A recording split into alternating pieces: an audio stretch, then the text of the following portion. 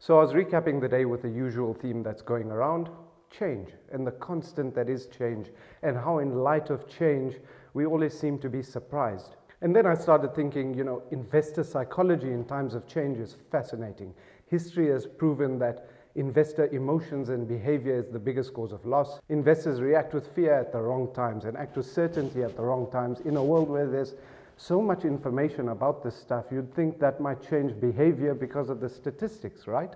But not so. And interestingly enough, it doesn't stop there.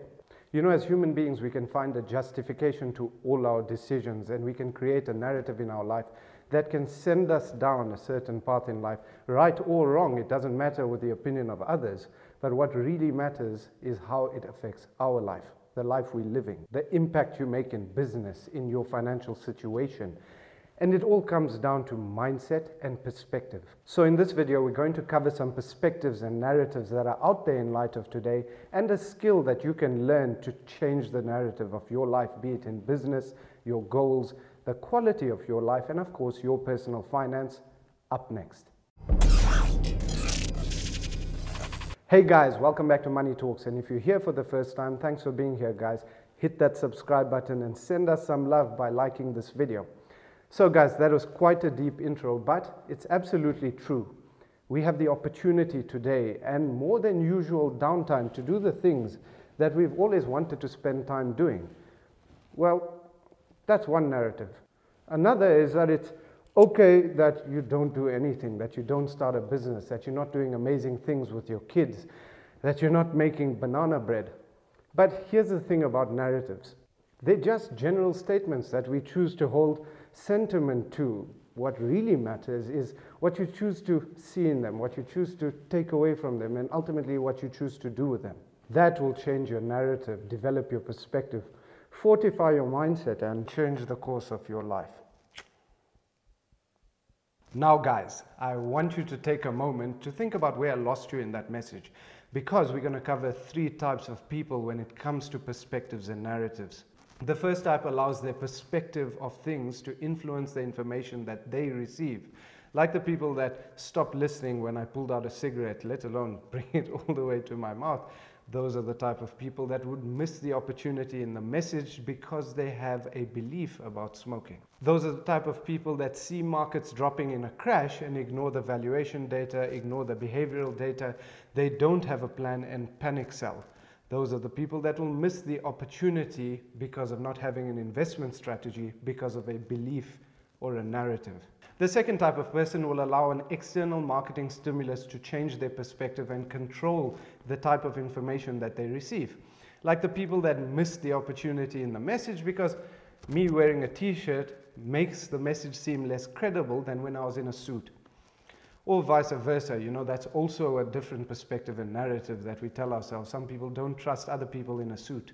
Those are the people that fill themselves up with random information. They don't take a position and formulate their own opinions and views and talk about random stuff. And when the world changes, those are the people that are forced to change. So that's person 2. They make decisions on perceived credibility.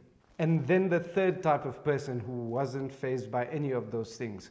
They don't let external noise influence the type of information that they receive, and those are the people that got the opportunity in the message. Those are the people who seek to learn, think, question, and take away the relevant information to help them make better decisions in their life. Those are the people who embrace change in the world. They have the ability to focus through the craziness of life, career, purpose, and all sorts of things.